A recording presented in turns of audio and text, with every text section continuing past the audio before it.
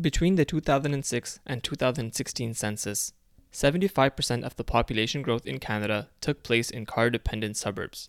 Today, almost 90% of the population in the census metropolitan area lives in the suburbs. Why does most growth happen outwards, rather than within existing city boundaries? And what does this mean for the environment, health, and standard of living? My name is Hikmat, and welcome to today's episode of the City in Crumpus podcast as we discuss urban sprawl.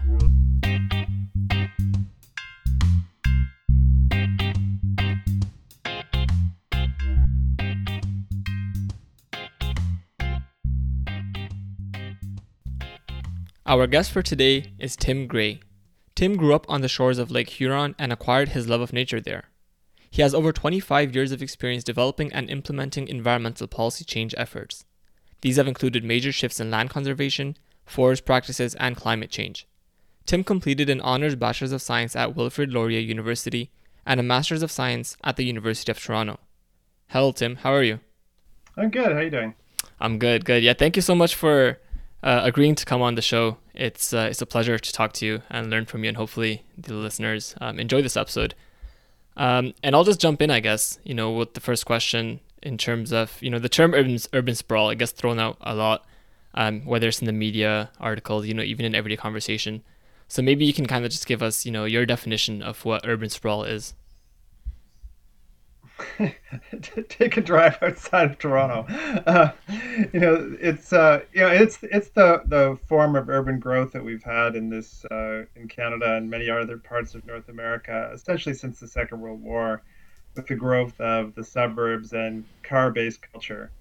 So instead of building more densely in walkable communities where people lived in close proximity where they worked, went to school, bought their groceries, we became incredibly dependent on car-based transportation, which then allowed housing to be spread over large areas at very low densities. Yeah, no, that's for sure. And then I guess in terms of, so that's urban sprawl. It's, you're right, it's everywhere around us.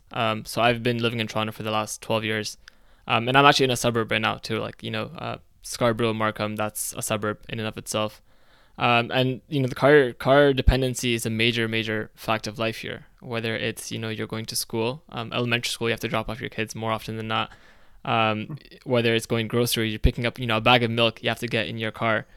Crazy things like that. So I guess I want to ask you, again, it probably isn't just one answer, one word answer, but what are some of the reasons you get urban sprawl? What is the incentive to build outwards rather than within the existing boundaries of a city? Yeah, once you have from a developer perspective, so if you're the person building houses, you can buy farmland quite cheap on the margins of major cities around North America, and this includes Toronto, Hamilton, places in the Greater Golden Horseshoe, and then you can sit on it for until the city reaches you. So you have opportunities through land speculation to make huge amounts of money selling low density housing. And you don't carry the costs associated with that sprawl. Those are passed on to society and the future homeowners. So the developers, of course, aren't paying for the costs of having families that have to have two cars to get around. They're not paying the costs of the infrastructure related to building sewers and water supply and highways that are at very low densities that have to go at long distances. So, the major driver is the politics of the developer community and their influence on political decision making within North America. I mean, 30 or 40 or 50 years ago, we didn't know what sprawl would do to our society, and we can get into some of the implications of what sprawl does. But we didn't know that. We do know now, but what I've seen, especially in the last few years, is the incredible political power of the development community that makes huge amounts of money from sprawl on the political system, the decision-making system in Ontario in particular. Yeah, and it seems to me that the impact of whether it's car manufacturers or land speculators or developers is very well known in places like the U.S. The public here. I've talked to people about whether it's Ford or GM in the U.S. influencing, building highways and, building car-dependent communities. Or even in the UK, for London, the shift away from trams, you have Ernest Marples, the controversial figure who owned a tarmac company, and all of a sudden the trams started disappearing in London, right? Instead, you got cars and growth outward, right? Whereas in Toronto, and you're right, in the GTA, it seems like the influence of land developers isn't just something that, and maybe this is just a personal thing. I just haven't seen it enter the mainstream discussion yet, when we start talking about land developers and the influence and the power they wield, right? Um, and I guess you mentioned some of the impacts of urban sprawl, and maybe we want to talk, kind of narrow it down to the current Ford government, because there have been some Mhm. decisions that have caught the headlines. And recently, you were involved in defeating Bill 66, I believe, which was proposing some changes to growth. Maybe you can kind of run us through some of those changes and what that encaptured. Yeah, so Bill 66 was specifically a bill that would have allowed development to move onto the green belt, where all development is prohibited. And there's two big chunks of legislation in Southern Ontario that help to guide development that have been around for about 15 years. One is the Greenbelt Act, which says which areas you can't develop. So that's that big green swath north of the city of Toronto, links over the Niagara Escarpment down to Niagara. And then there's the growth plan. And the growth plan specifies how cities are meant to grow. And starting in the 90s and into the 2000s, it became increasingly clear that the unchecked sprawl was having massive negative consequences for our region. So government started to try and change the direction of this large ocean liner of development in a more sustainable direction. Mm-hmm. So they brought in things like requirements for greater densification. So putting more people within inside of cities instead of building upwards instead of sprawling onto farmland, protecting natural areas like forests and wetlands and other things of importance in the region, focusing more on public transportation instead of building more highways, etc. So Bill 66 proposed to sweep away restrictions of building low density subdivisions on the Greenbelt. And we and others successfully organized around that and forced the government to withdraw that portion of that legislation. Unfortunately, since that time, we have been unsuccessful at getting the same level of public attention on the dismantlement of the growth plan. So these are the rules around densification that guide how sprawl is carried out. So much of the growth plan rules have been weakened over the last 2 years under the Ford government. So now the requirement to build as densely, to have as many jobs within cities, to prioritize building new houses within existing boundaries instead of out onto surrounding farmland, a lot of those rules have been eradicated or weakened over the last couple of years. Mm-hmm. Yeah. And especially for the growth plan, this is something I think most people who live in the GTA, or the GTHA, this is something that you see all around you, especially as well. You drive 30 minutes, 40 minutes, a little bit north, in either in any direction really. You'll see some of the effects of suburbs and farmland still existing, and you kind of see the, I guess, the sprawl of the suburbs and the single detached housing. And I guess one of the things I kind of want to ask you is, a lot of times you'll hear defenders or people who support sprawl as it being the solution to the housing crisis in Toronto. You know, and now maybe you can give us your take. Is it a feasible solution or a feasible way into the home ownership for whether it's young people or seniors, to to be building these McMansions and detached homes all around Toronto, or is that just not something that's going to pan out the way people sell it to be?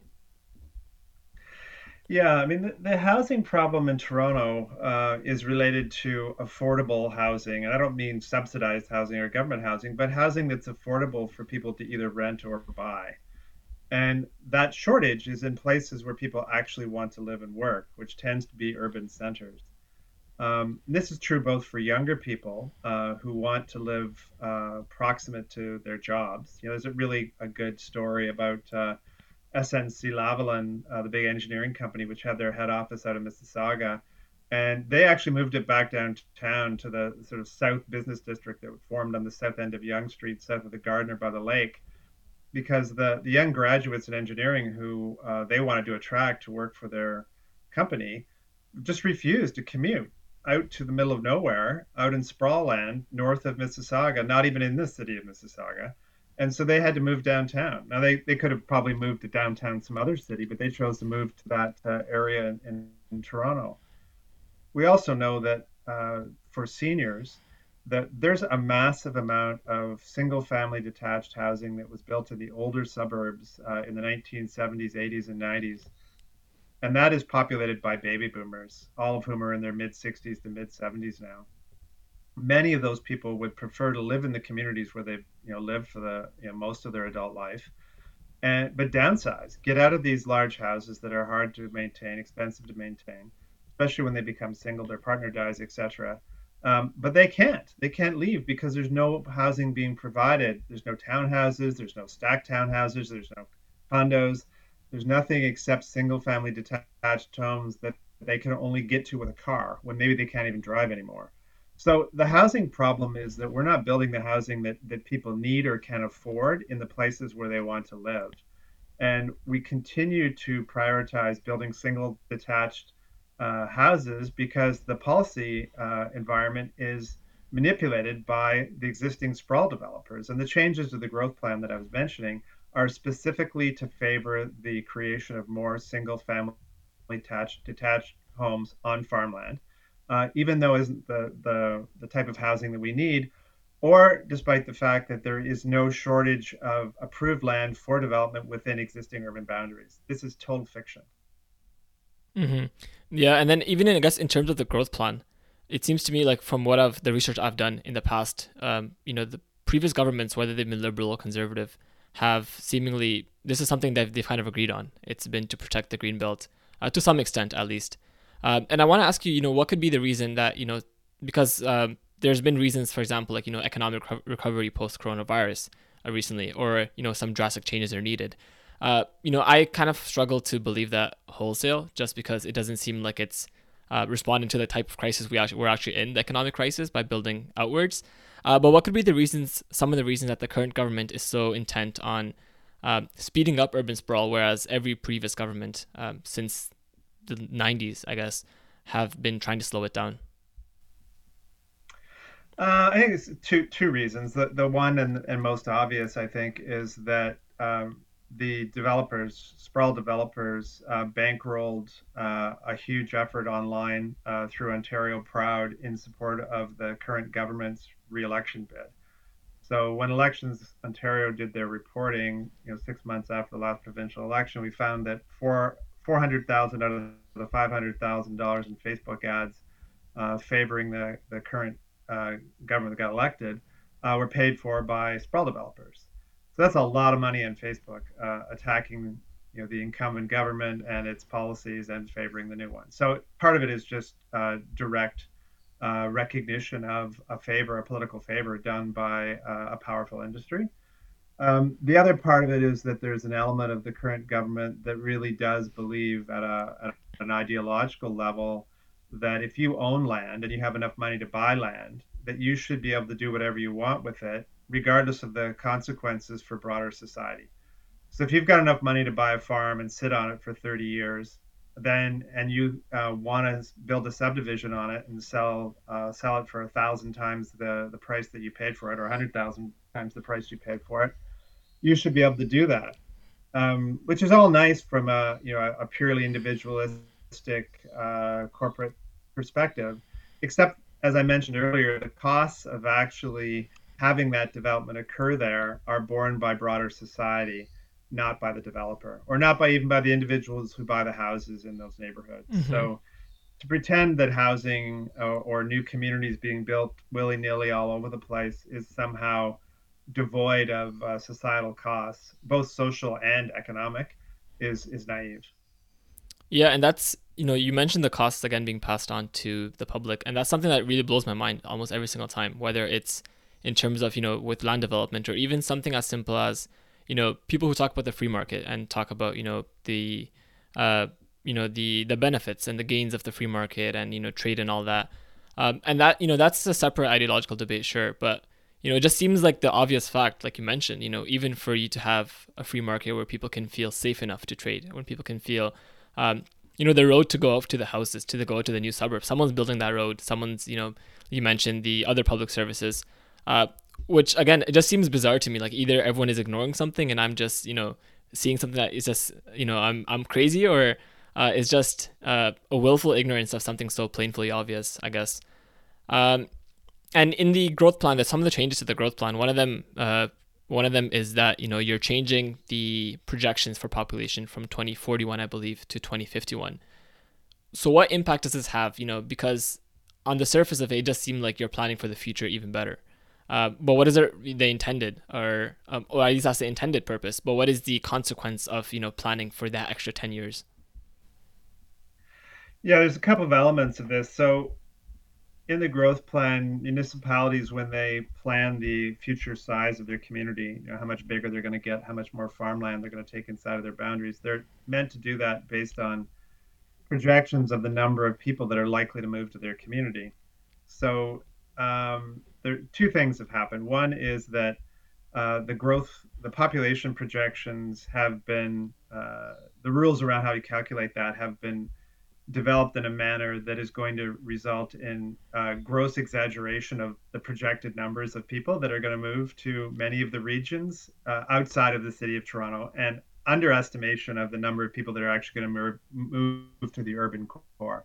So that's the first kind of gerrymandering of the rules that's occurred, and it's quite kind of Byzantine, planning jargon, but that's the upshot of what they've accomplished. And then, as you mentioned, they've extended the period for which the municipalities have to plan for growth.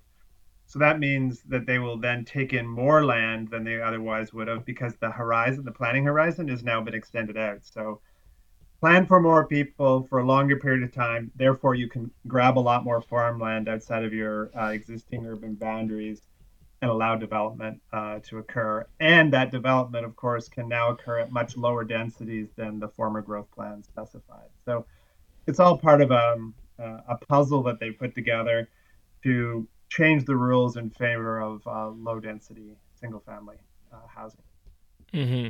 Yeah, and then along with the changes to the growth plan, there's also been, and you mentioned this in one of your blogs, an uptick in minister zoning orders. So the minister zoning order for our listeners is a part of the Ontario Planning Act. You can kind of override, or the minister can decide how a particular piece of land can be used without any appeal by municipalities. And you can correct me, Tim, if I'm wrong there. This is your area of expertise. But the minister's zoning orders, the MZOs, I guess. Just how extreme has been this rise? This how common have they become under the current government? Yes, well, you've done your homework well. You understand exactly what a minister's zoning order is used for sure. Um, yeah, minister's zoning order is kind of the nuclear option of planning, and it does allow the minister to do whatever he or she wants. Formerly, governments used them to designate lands or make changes to land use for something that was clearly in a provincial interest. So, for example, you might recall when the snow on the mall in Elliott Lake caused it to collapse, therefore crushing their supermarket. Minister's zoning order was used to allow a new supermarket to open in the town, because otherwise people would not have a supermarket. Mm-hmm. Or when governments wanted to bundle together a large tract of land to make it possible for a new car factory to move in Alliston. So it's done generally for something of provincial importance or under emergency. But this government has issued over 20 municipal zoning orders in the last year. We kind of joke about it in the office that the current minister issues MZOs like a drunken sailor. It's like he Yeah. gets up in the morning, he's had too much to drink, and he just thinks I'll issue a bunch of new MZOs. Yeah. So it's clearly just being done in many cases where there's a particular developer interest in advancing a new development that they may not be able to get regional or municipal support for.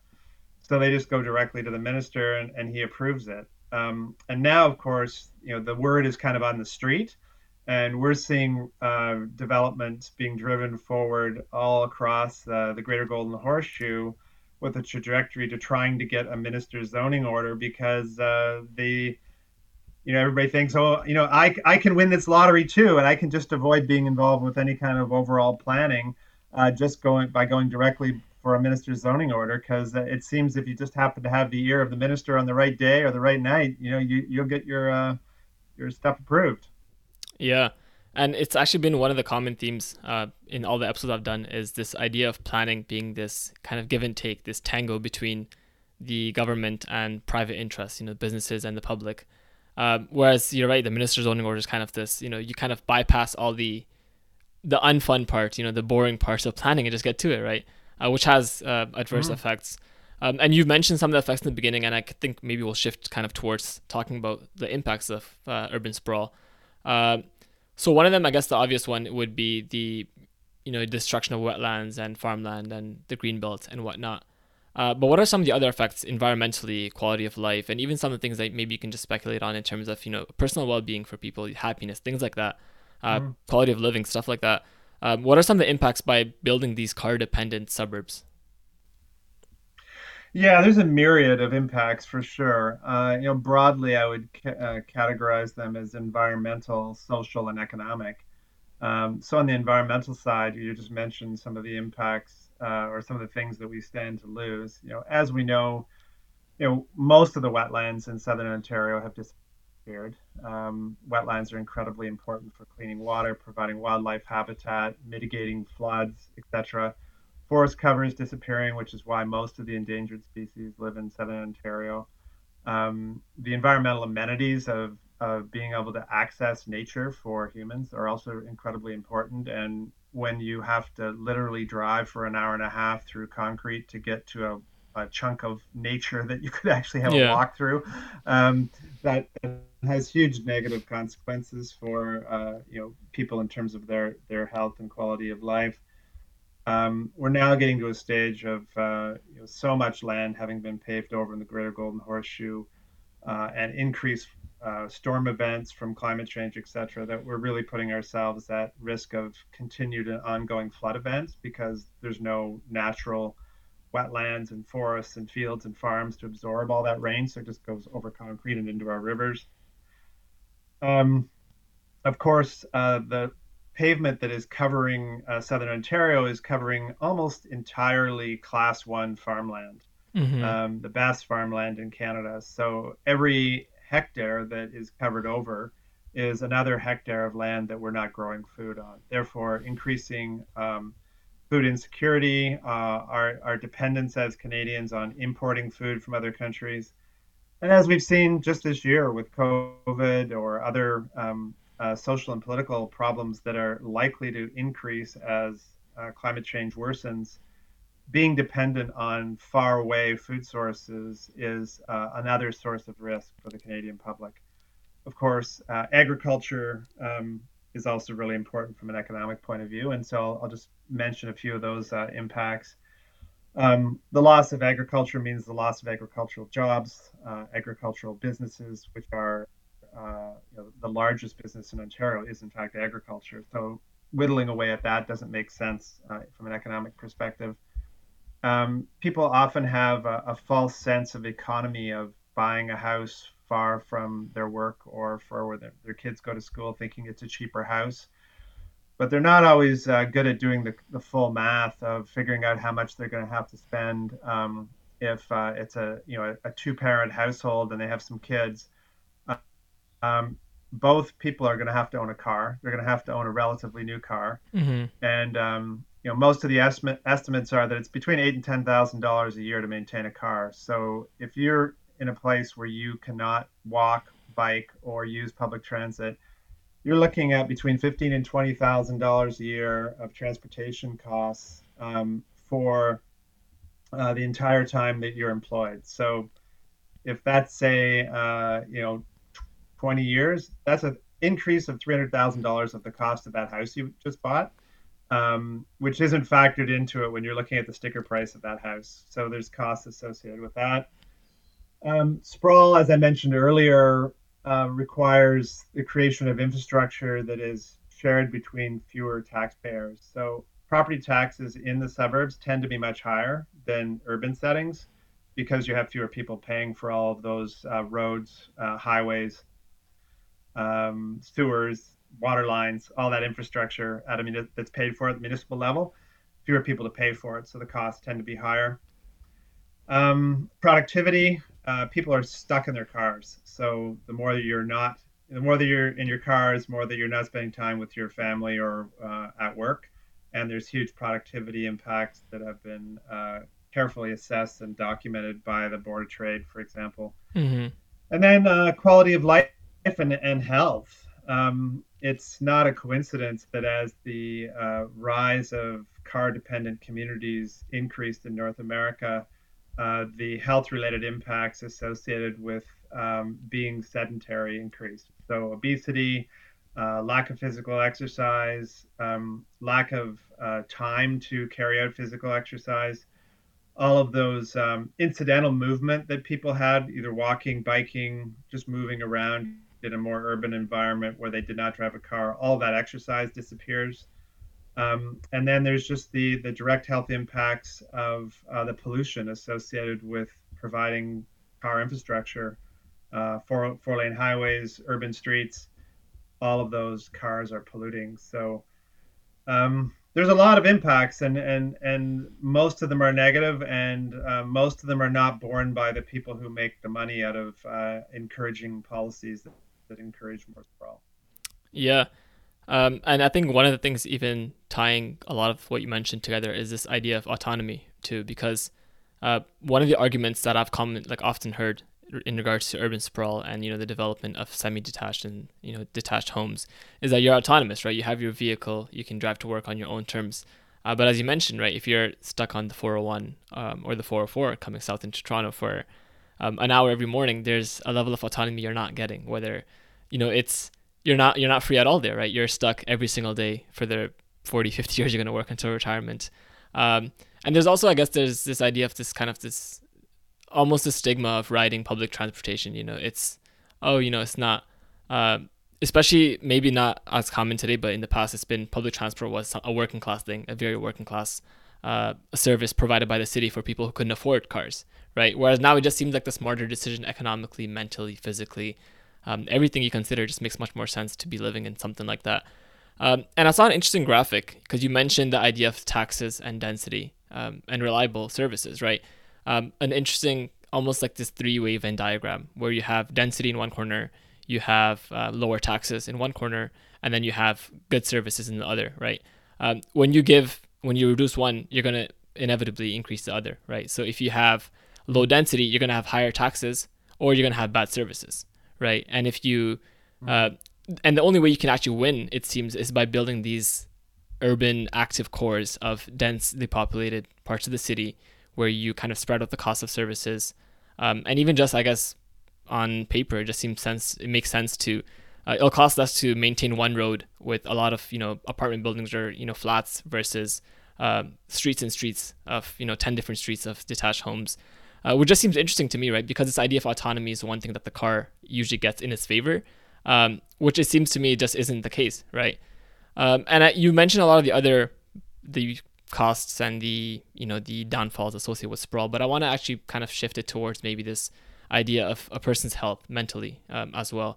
Maybe from your own personal experience too, what kind of impact does having that access to nature have on your everyday life, whether it's because you see all these studies on adding a plant into your workspace, right? Even on your desk, having a cactus sitting there will make you just so much more productive and happier, right? So you imagine having parks in cities. So what, maybe from personal experience, you can speak to it. What is the impact of having, this access to nature readily available to you? Yeah, there's good research on this. This is an area of medical research that's really fascinating. Is that when people are exposed to nature, you may have heard of like forest bathing, which is kind of just an elaborate phrase of like spending going for a nice long walk in the Yeah. forest. But people's physiology actually changes when they're able to do that. Their heart rate goes down, their stress hormones are reduced in their blood. All the measures of stress that we have for humans, we know that they change. Like, so it's not, oh, it's just a nice time and you're slacking off by going to have a walk in the woods. you're actually treating yourself to something that improves your health. And having routine access to that changes your quality of life, reduces your stress levels, improves the quality of interaction you have with other people, improves the quality of interaction you might have with your kids. So it's not like a nice to have; it's a really need to have. And Hmm. removing that from the human experience is has huge costs. Yeah, and even I guess something you can it's something you notice in people's vacation patterns as well, right? People go to places in Europe, and they're taking pictures in the the center of Paris, and they're taking pictures in Italy, in Rome, and they're taking pictures in Prague, right? This trams, and it's a nice aesthetic too, right? Which always makes me wonder why Mm. not have that here. It's not impossible to have that here in Toronto. It's not something you should, visit once in your lifetime and be like, wow, I'm in Prague and there's all these cute shops and cafes and patios.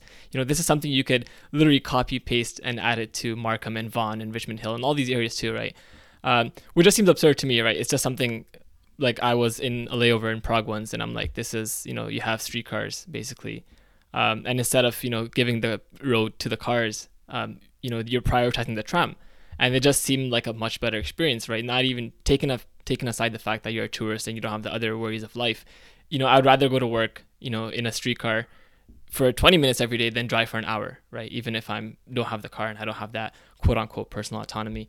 But yeah, it's very interesting you mentioned that too. And then even in this idea of meditation and mindfulness, it's something that's been popping up a lot in terms of mental health, where you have it helps to be, and this research on this too, it helps to be mindful of the world around you and your place in the world around you. And whether some of the listeners, not everyone's religious or believes in some of that, but even this idea of mindfulness, even the secular idea of mindfulness, right? If you see, for example, a tree and you see its leaves, right, there's a subconscious kind of acknowledgement of something greater than you, right? There's this idea of nature and the world around you, rather than living in this concrete jungle and it's everyone head down, go to work, drive and be stuck in traffic. Um, but yeah, so you've Mm. mentioned a lot of these, I guess, impacts of urban sprawl. We've kind of talked about why it happens and the processes behind it. But maybe I guess for the last portion of this episode, we can talk about some of the solutions, or the alternatives that we can come up with, right? Because it's something that um, you spent a long time in advocacy and environmental work. So maybe you can tell us a little bit about what everyone can do in terms of making sure urban sprawl isn't something that continues unchecked forever and ever. Yeah, there's a number of things. I mean, a lot of this stuff is, kind of policy heavy, but it always comes down to actually playing out in real places and real communities. And, a good example right now of a very live debate that's taking place in Brampton is that, they're going to be expanding their western boundary towards Georgetown. Brampton's one of the fastest growing cities in Canada, if not the fastest growing, actually. The provincial government, of course, wants to build a huge four-lane highway called the Highway 413 that's going to go from Milton up the west side of Brampton and across the north side and over to the 400. But many people in Brampton, including the planning department, and it seems like city council is headed in this direction, would instead want a dense urban boulevard to be there so that they can build a denser city that has some of the characteristics of those cities in Europe that you were describing. Five-story buildings, apartment buildings, condos with storefronts on the bottom, cafes, streets, bike paths, places for cars too, because this is North America, and transition from Brampton to downtown Prague probably isn't going to Yeah. happen overnight. But but a lot of the elements of urban form that we know that we need, and the province is saying, we're not interested. We want a four-lane highway through farmland surrounded by cookie cutter houses. But so that's the place for people to organize. I think is that don't allow your municipal councils to go along with the developer pressure.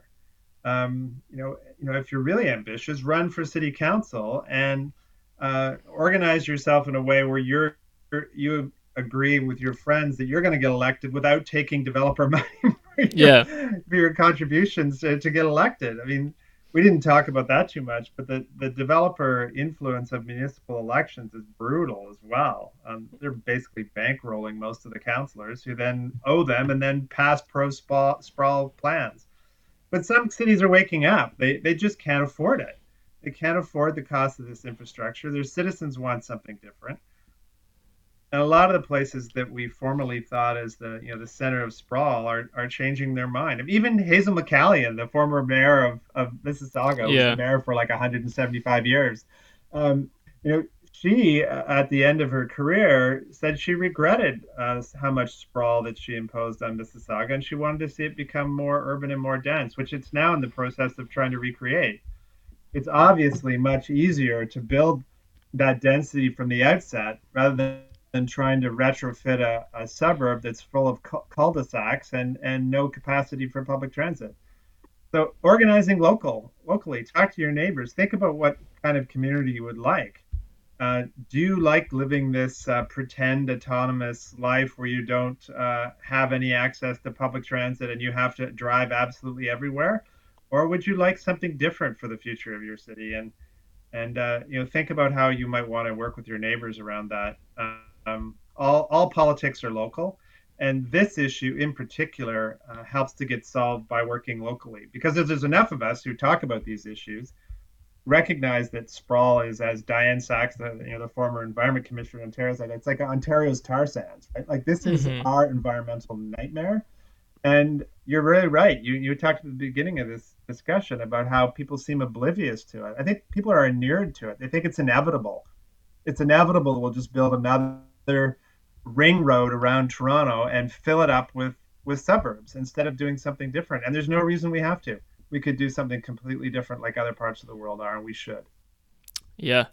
And just maybe on one final thing, you mentioned it in the context of Markham, for example. So I'm in Markham. For a lot of the councillors, like their finances are public, their campaign finances, and it's something absurd. Like I think 95% of donations from outside of Markham coming in, right? So that's an obvious kind of, and it just seems like no one cares because first of all, no one even votes in municipal politics. You have turnout rates of 28%. In the recent election was 28%. Which, that wouldn't be acceptable in a high school election, right? Because the class would probably redo it, and you have councillors going up and running the city for 5-6 years. And then even things like, when I go for a run or whatever, I'm going over sometimes the bridge for a highway, right? And if you're not in the rush hour, you'll see all that space, right? For apart from 4 or 5 hours of the day, it's empty. The roads just stand there waiting to be used, right? You have this empty, almost wasteland, like this dystopic kind of images of empty roads for most of the day, if not majority of the day. But yeah, definitely. So I think that's amazing advice to get involved locally because that is where politics are. And, I'll just end off by, thanking you once again for coming on to the podcast. It's been a pleasure. It's honestly been one of my favorite episodes to record. I learned a lot. I had a great time. And maybe you can kind of end off with where listeners can maybe keep up with your blog or, follow you on social media, anything like that you want to plug. The floor is yours. Great, thanks so much. Yeah, I really enjoyed this too. It's great to talk about sprawl and how to solve it. For folks who want to learn more about the work that we do on this issue and how we talk about smart communities and about things that can be done differently, you can visit our livable community section of our website at environmentaldefense.ca. We have lots of interactive kind of materials there, stuff you can download. We actually have a new report out that looks at the $6 billion the provincial government plans to spend on that highway I was talking about, and all of the public transit that we could build instead. It's basically like your dream list of public transit, what you could do in the Greater Golden Horseshoe for that price. So there's lots of information there. Please join us. And there's a good community of folks who are working on this issue, and you can be part of it. And so thanks so much for listening. Thank you. Well, there you have it, folks. That wraps up today's episode. You can follow Tim on Twitter at Canada Grey. Remember to also follow our podcast at City and Crumpets for updates and new episodes. I'm always looking for feedback, so feel free to drop me a line on Twitter. Till next time, bye-bye.